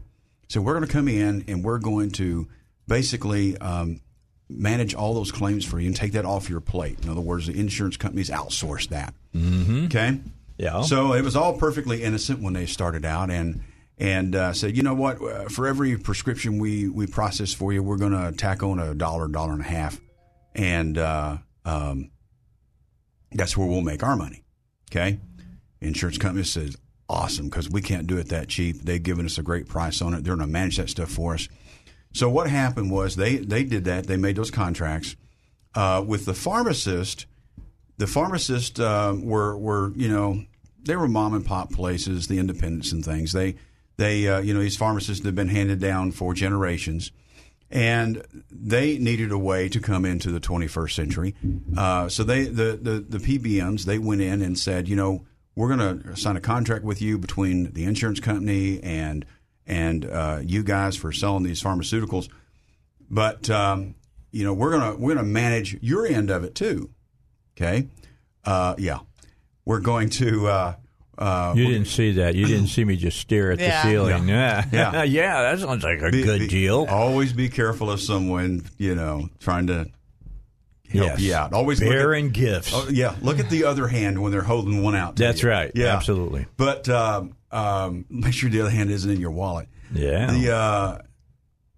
The bottom line is they handle things like credit card transactions and all those things for the pharmacist. And pharmacists say, hey, this is a pretty good deal because we can't get these services this cheap anywhere else. Right. Okay? Time marches on, and they do all this processing, and these guys get a little more and more greedy, okay, as things go. They start buying up pharmacies like CVS, Walgreens, things like that, okay? And they start getting into spreading, not just being a middleman, but getting it, from beginning to end. From a little player to a big player. So, trying to monopolize things. So now they're CVS, Caremark CVS, which is started out as a PBM. Obviously, CVS is a pharmaceutical sales company. And now they're trying to buy Aetna insurance. So they'd have it from beginning to the end, right? Yeah. Okay. Well, January 1st, they decided to raise their prices, okay? And it was tough enough for the independent pharmacies anyway, but they raised their prices to the point of below cost of the independent pharmacies. Independents, they're not CVS or Walgreens. They can't bite at the volume, a Walmart-type volume that everybody else does. Plus, we had a law that said you can't reimburse your affiliates at a higher rate than you do the independents. It's antitrust, all right? So all this hit the fan, okay? Now, whoever made this decision at CVS Caremark to make this change January 1st, just before session started in Arkansas, in an election year. Yeah. Okay? Keep in mind, all these pharmacists, they vote. CVS does not. That's right. The pharmacists touch everybody else that votes because, everybody else that votes is on high blood pressure, cholesterol, all kinds of medication. And all your medications are going up and up and they're up going and up and up. On top of everything else, there was Caremark had the PBMs had a gag clause, and I'm not putting anything else out there that's not already out there. They had a gag clause in their contracts that said, Mr. Pharmacist, if you cannot tell your customer where to get this cheaper, The other day, the president talked about this. Yes. You can't. You are precluded. We're gonna cancel your contract if we catch you telling your customers where to find this pharmaceutical cheaper, or how to get it cheaper. Mm-hmm. It's got to go through us, and we get our cut and everything. So I mean, and now now we need to talk about the spread, because the spread is the difference between what the insurance company pays and what the pharmacist actually gets in his pocket. All right. We were talking about a pretty big spread. I mean, some of them were minor. They were $100, okay? Some of them were thousands of dollars. In other words, the insurance company would pay $1,000 for a pharmaceutical. The pharmacist would get $49.95, and then the PBM would keep the difference, called the spread. Okay. So now we're caught up. We're yeah.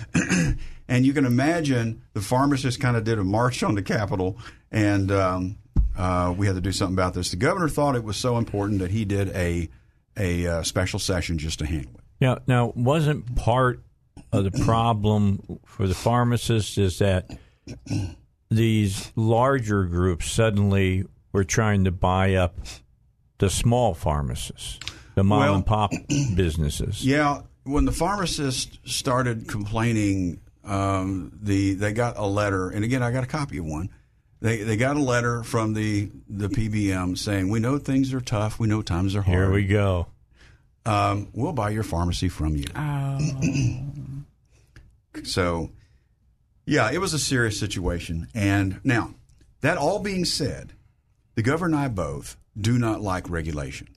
Well, yeah. You don't like regulation. I hate regulation.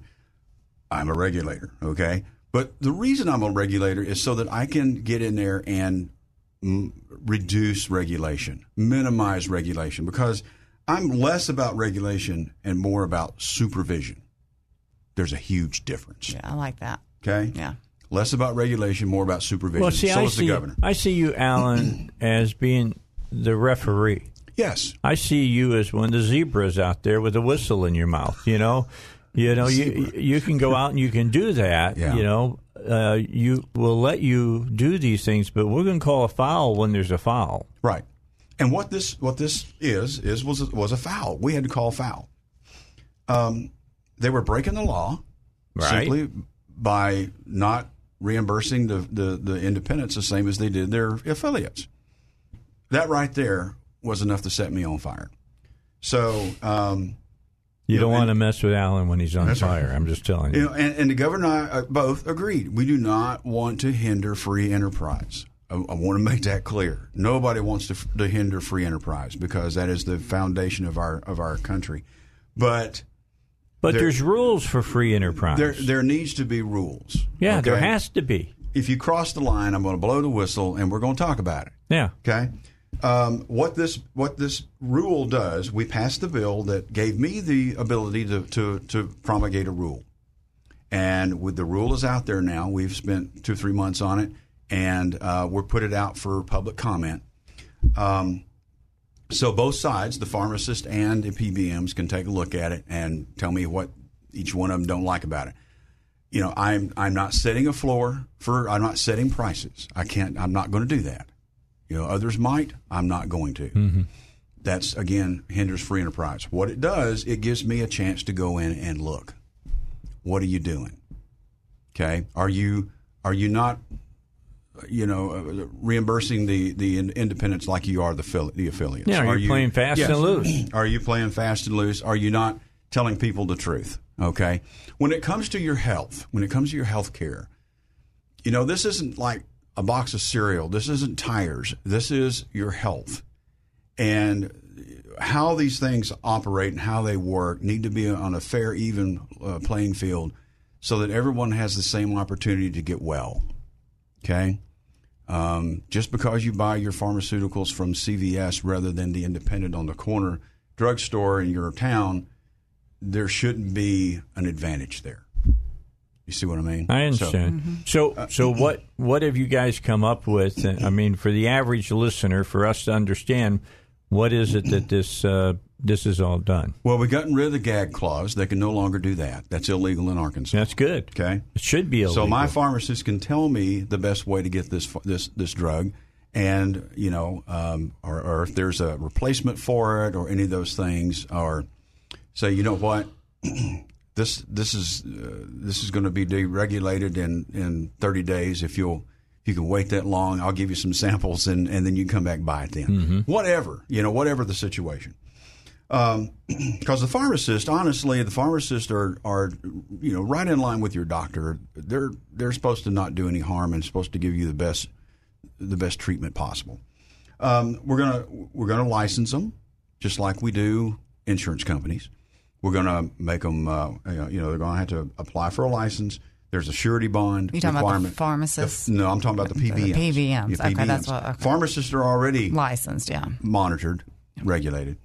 There is a $1,000 filing fee, which isn't going to, if you're in business, you don't have $1,000, you don't need to be in business. The requirements are pretty minor. The reason for the requirements are so that if they don't play right, I've got a hammer to pull back. I said, well, your license to do business in Arkansas is in question. Okay?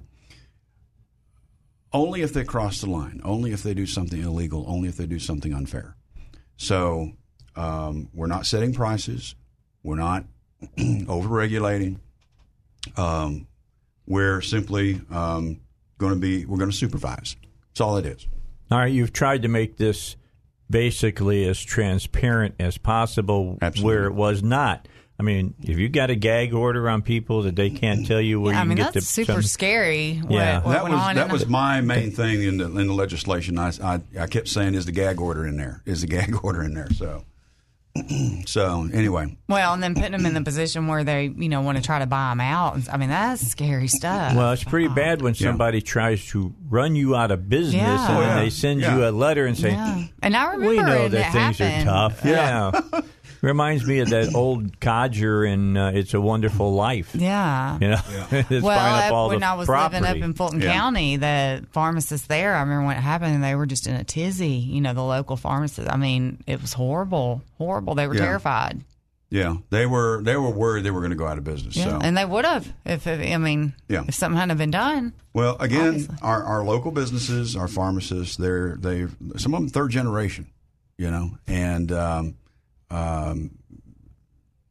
that's not an excuse, but they deserve to be treated fairly. Okay, so it's only been out for a few weeks here. Actually, just a few days. A few days, that's right. I'm sorry. So what has been the reaction thus far? I mean, usually if it's something that people hate, you'll get a bunch of phone calls immediately. Right. It doesn't sound like that's the problem here. So far, so good. I haven't had any knee-jerk reactions or anything along those lines. I'm sure we're going to get suggestions, okay? But, I'm sure the pharmacist would rather see some kind of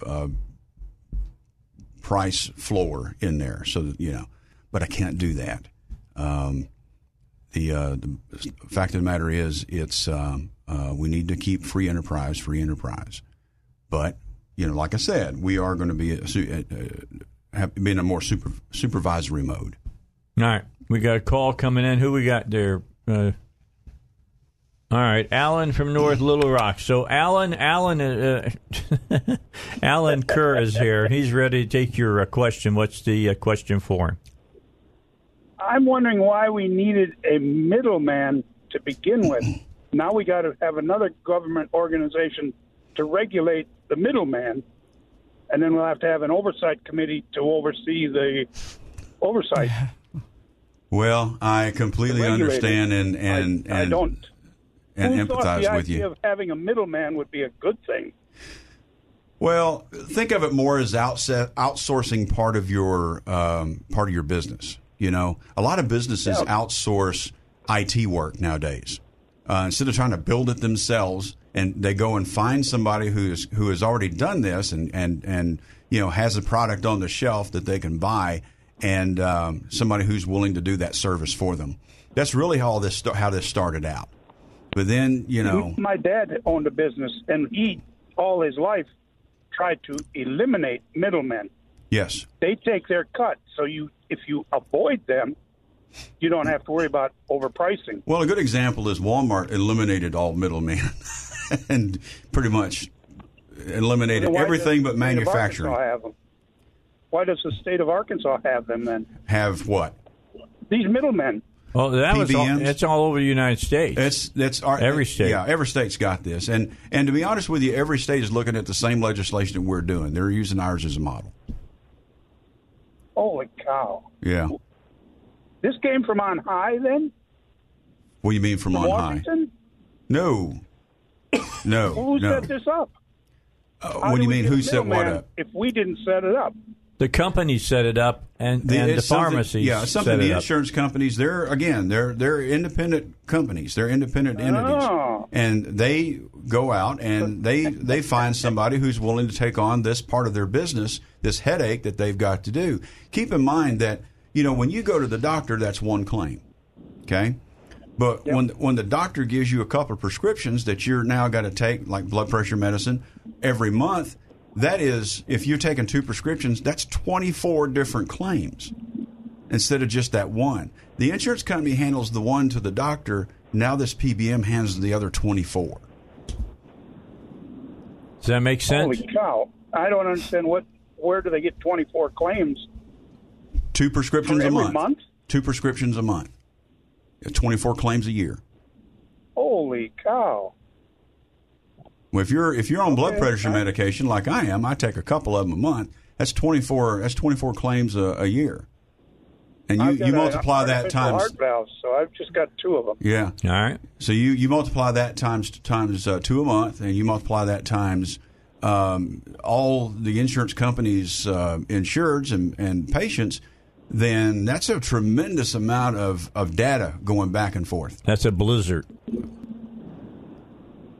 All right, does that help? Yeah, I got you. All right, okay. Thanks a lot. We appreciate you.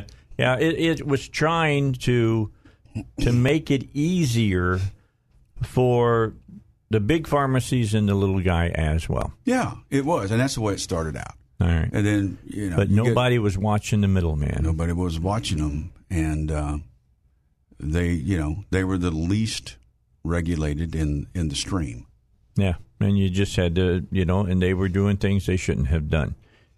Shame on them. They made some bad decisions, and they're paying the price for it. Right. So. What's the name of the PBM? Well, the one that we had the most trouble out of was CVS Caremark, but there's several. There's at least a dozen PBMs doing business in Arkansas. Okay. Are they located here or just doing business here? Most of them are just doing business here. Okay. Yeah. We'd love to have them. A lot of them here. are in Delaware or someplace like that. Yeah, I was going to say, we'd love to have them here and employing Arkansans. Yeah, we would. Yeah. Alan, thanks so much. Yes, sir. I told you I'd keep it short because I thought that would be the way to do it. Thank you. Appreciate you coming in. And by the way, thank you for filling in for me while I was going down to see my oldest granddaughter graduate from high school. Man, I am as old as dirt. You are a good grandparent. Officially old as dirt. All right, let's get a break in. We got to do that. We'll come back, finish up this half hour. Then Shelley and I have the next half hour for you here on the Dave Elswick Show. All right, just a few moments before we got to get to the news. My thanks, Alan Kerr, the insurance commissioner, for coming in and talking to us about this thing dealing with the pharmacies.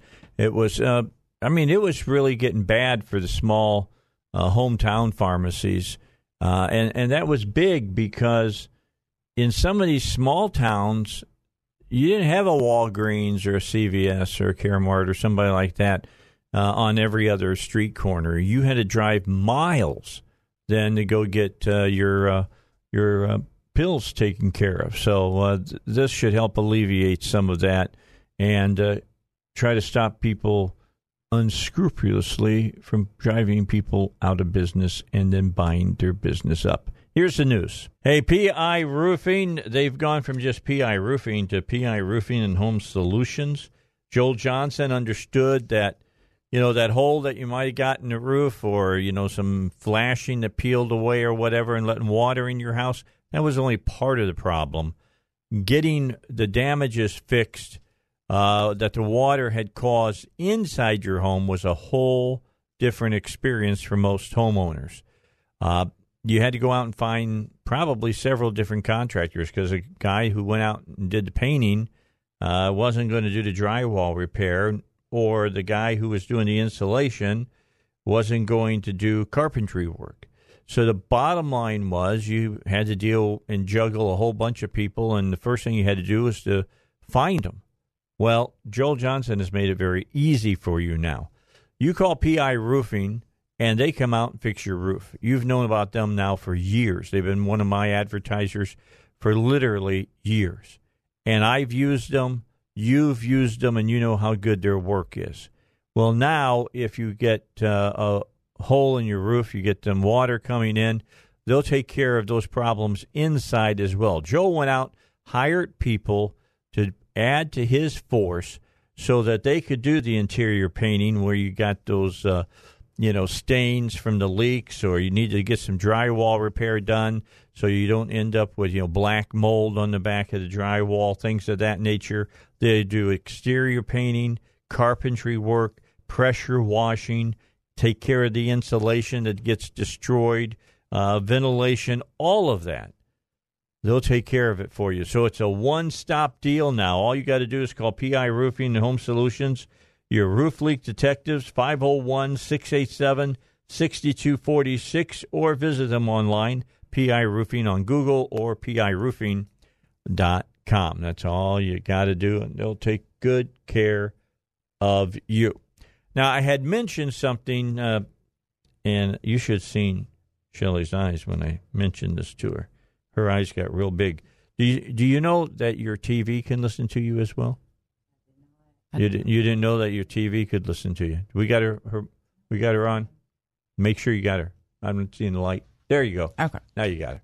All right. So the bottom line is a lot of your electronic devices now are listening into you.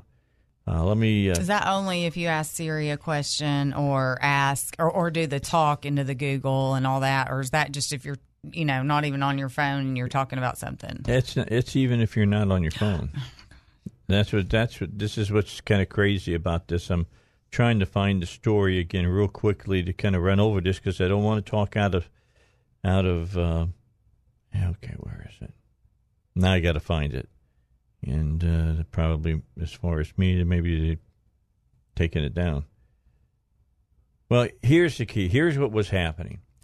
Some people started noticing. You'd be sitting, maybe having dinner, and you're just having dinner time conversation.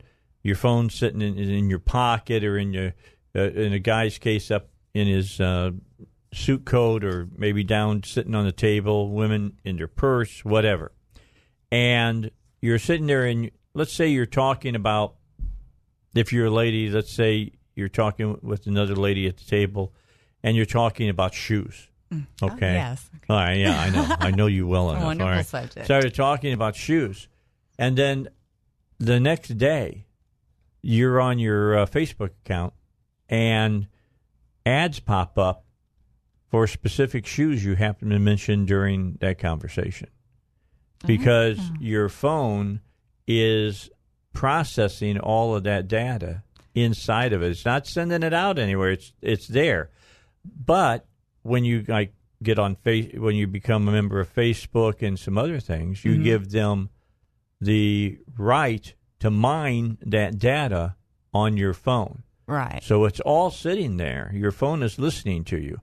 Now, Siri, when you're talking, or Alexa, or whoever it is, that's on, and it can hear you. It's listening. That's why sometimes you'll be talking about some rock and roll group or whatever, and then later on you go, Alexa, play some classic rock, and all of a sudden that group pops up on Facebook. No, on the music that Alexa starts playing for you. Oh, okay. Because what they're trying to do is trying to make sure that they are serving you the best that they can, by reaching you. Now, of course, if they hear, if there's data in your phone that says you like Domino's pizza, Domino's going to get that and because every time you go to these people, all these businesses, you give them the okay. Yeah. To look into your the phone. Quizzes. Me and my friends used to have so much fun with the quizzes on Facebook. I mean, we did them all the time. They were so fun, especially the Christmas ones and the New Year's party. Oh, my gosh, we had a ball. And nobody wants to do them anymore. And they're really not on there. I mean, I see a few every now and then, but they've taken them off. I mean, they were everywhere on Facebook. I mean, I was addicted. I would do like 30 quizzes a day. And found out that they were all of stealing that stuff. all your they were all picking up all that information. And now you just almost can't even find a quiz on Facebook anymore because people don't they want screw that the information fun up going. and everything. Well, it's people gotta understand they don't do what they do for free. Nothing. Yeah, it's not our entertainment. There's a reason. There's a reason why they do what they do, and it's called money. That's what follow it's called. The money. Yes. And that way they can follow. I mean, look, if you're on Facebook and you're on a computer and you leave Facebook and I'm picking on Facebook now, but it's with anybody. Yeah. And I go over and let's say I want to look at. I'm a huge Cub fan. Everybody knows that. All right, so I'm typing in how much would it run me to get one of those very cool leather Cubs jackets. Yes. I can tell you right now that within 30 minutes, there'll be all kinds of ads all over my Facebook about, hey, the fan, what was it called? The Fantastic website that's got all this stuff, the Cubs website, everybody's website, and it will feature that leather jacket. Okay, it's pretty amazing. Is this speculation that they found that the phones are listening, or is this been confirmed? No, it's confirmed. Okay, people who have made the phones and things. I mean, everybody understands how the whole system works, except for us who use them. Like not when you're talking to Siri or anything. Just when if I'm talking to you and our phone's sitting here right now, like it can. That's what I'm saying. That is insane. You're having a conversation, and you're telling me about some kind of shoe you just bought or whatever. The phone is recording a lot of that conversation. It doesn't go anywhere but in your phone. But you've given the ability to like Facebook and others. Well, sure, but to even mind if it goes all of in that the phone is a repository. It holds the data for all these kind. I mean, that's a scary thing. To I don't mine like it that. out. I don't know. Well, if you don't like it, then you got to get off your my phone. That's exactly. I know. I mean, I laugh now sometimes about people who say, "Well, doggone it, I have a right to privacy." You give up that. Most people listening to this show right now, you gave up that right to privacy a long time ago. Yeah. They know more about you than you know about you. It's true. They really, it's really very do. Scary. Very scary. Yeah, it's scary. But I mean, that should not be okay. I mean, for them to listen, for your phone to be able to listen to your personal conversation. It's not like you're asking your phone for advice. To you. I know you're just loving that. It's listening. And what about the TVs? What are you talking about? The smart TVs? Yeah, they do the that same too. Thing? Yeah, that's not okay, Dave. Yeah, this is not okay. They've known that. Russ and I have talked about that before. That story. What was it? I mean, look, 3 years ago, that story came out that your television listens to you. Oh, if you've got smart equipment linked up to anything, it's listening to you. Not only listening, but your linked television. Up meaning your television, the internet, can online, be hacked. If you've got smart equipment in your house, on your TV, on your computer, Netflix, on your phone, anywhere. You've got an Echo Dot, an Echo anything. It's listening to you, and I mean, Dave's right. You can talk around your phone, and you start looking at Facebook, and you'll start seeing the ads based on what it is you're talking about. I can mention that I want a swimming pool at my house, and I will start getting Facebook ads for not only in-ground pool installers, but also above-ground inflatable pools. I mean, this is a huge privacy issue. I mean, it really is. Why is the government not? Because do they know? You signed. You signed it away. If I'm not on Facebook and my phone should not be listening to me, tell my daughter to go do her homework or my wife says talk Facebook to her is the devil. Well, but I mean, like my phone's on, but it's not. I'm not on anything. Like it's. Like it should not be able to. Now I'm going to make her really paranoid. Oh my gosh! It's really not all that difficult for a hacker to hack your television, and they can watch you. So the next time, listen or watch. Watch. How? So the next time you're doing your calisthenics in the nude, know that somebody might be watching you. So is there a camera in these smart TVs that is out? In a lot of cases, I mean, you can do your phones and stuff where you do FaceTime. Yeah, your phone, but your TV, you can't take a picture of yourself with your TV. But you can do FaceTime through your television. I didn't know that. Oh yeah, and don't forget on YouTube you can throw the video now. Remember that? Yeah. Okay. We got Kurt from Traskwood. Hey, Kurt, how are you? Hey, I'm doing good. Hey, 2 quick stories. A friend of mine told me she was walking through her house one day, and she couldn't find her hairbrush. And she said out loud, "Where's my hairbrush?"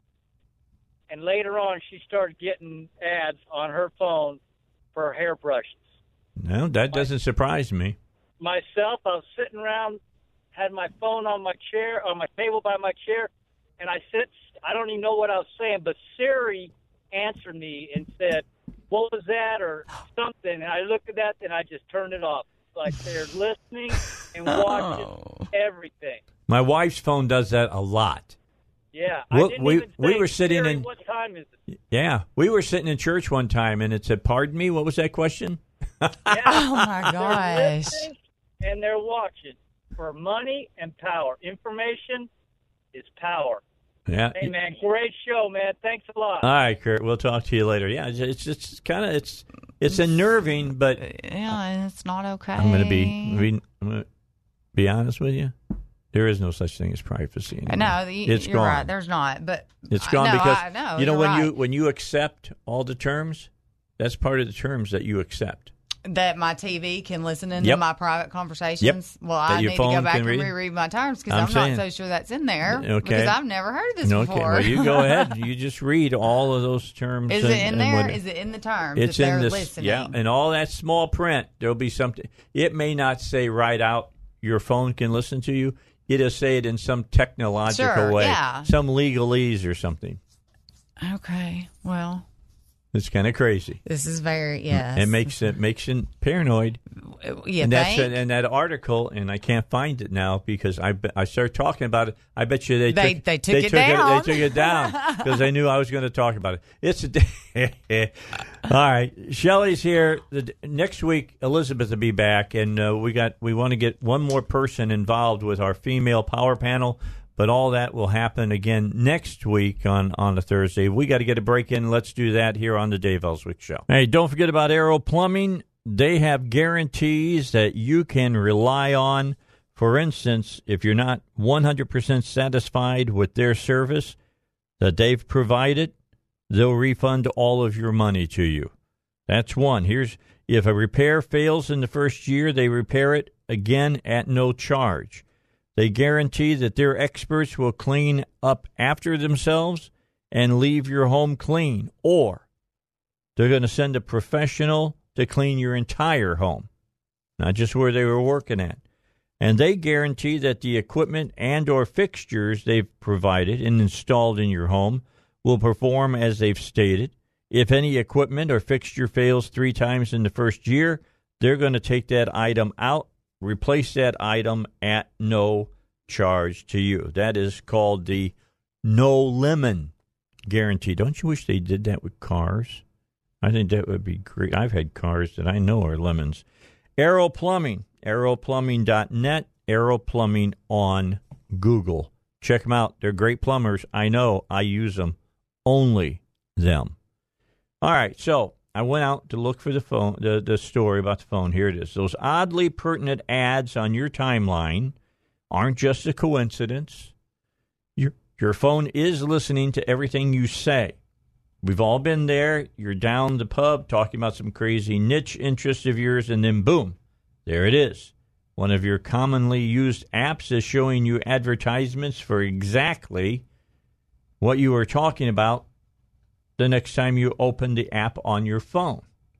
You shrug it off. You're just being paranoid. You inadvertently click on some link somewhere, probably the same link that planted the seed in your mind about the event in the first place.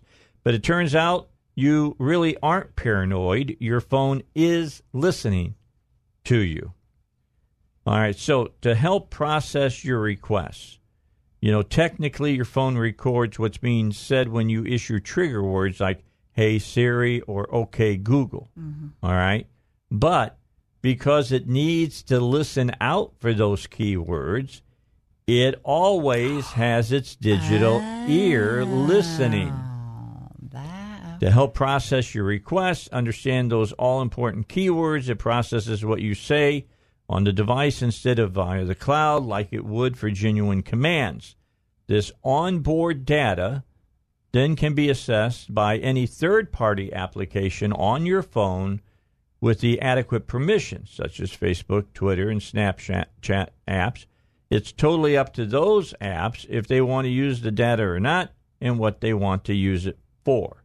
From time to time, snippets of audio do go back to other apps like Facebook servers, but there's no official understanding what the triggers are. It's worth noting Facebook and other such companies specifically deny ever listening to our conversations, and yet it spookingly seems to be hitting topics that only come a cropper during real-time conversations. All the internals of the application send this data in encrypted form, so it's very difficult to define what the exact trigger is. But you agree to the terms from these apps and things, and so the inside of your phone is recording all this stuff and storing it. Can you turn Siri off? Is that even an option? I guess you can, but the object of Siri is that you're walking around and you need an answer to a question. I don't use her. You go, Siri, answer this. Give me some music or blah blah blah, whatever it might be. I don't use her though. I never use her. My Joe yells at her a lot. Oh yeah, yeah. But you got her in your house. Well, maybe not for long if I can turn her off because I don't use her anyway. So just know that your phone listens. Did you type in, is your TV watching? I did. And what did it say? Well, it's very troubling. Yeah, it said your smart TV is actually really stupid. Yeah, because it's not basically safe for the from being spied upon. Yeah, yeah, and that the tinfoil people with the tinfoil hats were right. There you go. That's what it said. It's just something to keep in mind. I mean, seriously. I mean, yeah. So if you like to do calisthenics in front of your TV naked, don't do it. Don't do it. My gosh. Don't do it. Now, look, if it's somebody like me, it's going to be like I took 2 forks and just jabbed them into somebody's eyeballs, all right? I don't worry about that kind of stuff. Or do it in your spandex day. Yeah, that's it. I'll do it. Well, you know what? I've lost enough weight now that I could wear spandex now. Will I? Absolutely not. I am not Captain America. Linda would divorce you. Oh I think my she God! Would be gone. Or you would be gone. I would have to check in my man card. Yeah. I just would. Shelley, thanks for coming in. It's always a pleasure to have you here. Hey, tomorrow on the show, going to have a good one. I got Matt Smith coming in the first hour and a half. We'll talk about new movies. There's that Ocean's 8 movie that's coming out with Sandra Bullock. I love her. There's one called about some a husband and wife, and they've gotten stuck out on a boat or something. That's out in the middle of the ocean. And then Heredity. That's the scariest movie for me.